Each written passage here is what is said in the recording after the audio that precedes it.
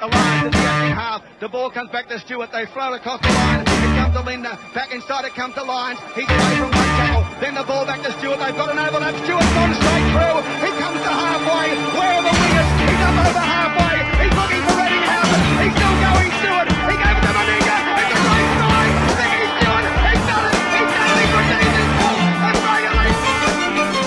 Hello and welcome to the All Things Rugby League podcast. Now, I thought I'd make a quick one this morning just about the Queensland coach spot.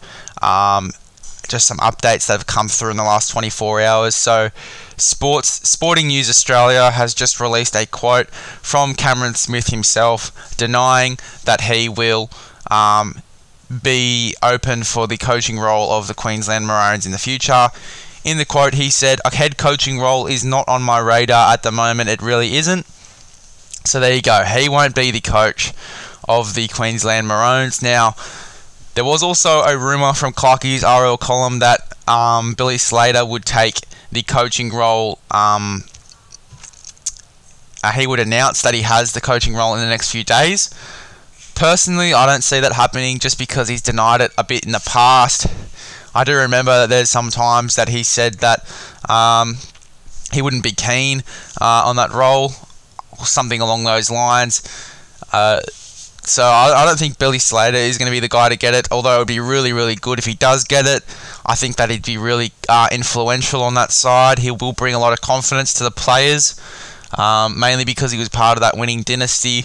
So was Cameron Smith. I think he'll be in the coaching staff. Nevertheless, I think he'll be around the camp, as well as players like Jonathan Thurston, Lockyer probably.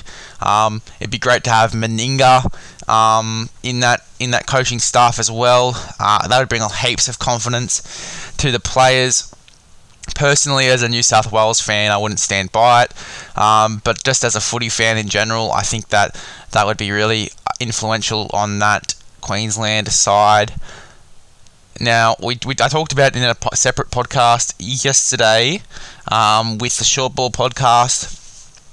There's so many guys that could take that spot. It's really hard to choose, to be honest. Wayne Bennett's one of them. Now, he's rumoured to take the expansion side. Personally, I don't see the expansion side happening for another 5 years, and he could be retired by then, Wayne Bennett. So, look, I think that it'd be great if he could take the Queensland side for the last few years. Other rumours have also spread, or just opinions in general, that he should go to the West Tigers and finish his career there if Madge does get sacked. I think personally that'd be awesome for the West Tigers. That would bring their side a lot more confidence. It actually sent a new culture at the club, and more players would be wanting to go there just to be coached under Wayne Bennett. I think that'd be really, really, really good. Another guy is Mal Meninga. We were talking about him before. Personally, I don't think he'll be the coach just because of the responsibilities he has at the Gold Coast Titans at the moment. But personally, if he does get the coaching spot, that would be amazing. And that would bring so much confidence to the players that do get selected to represent Queensland.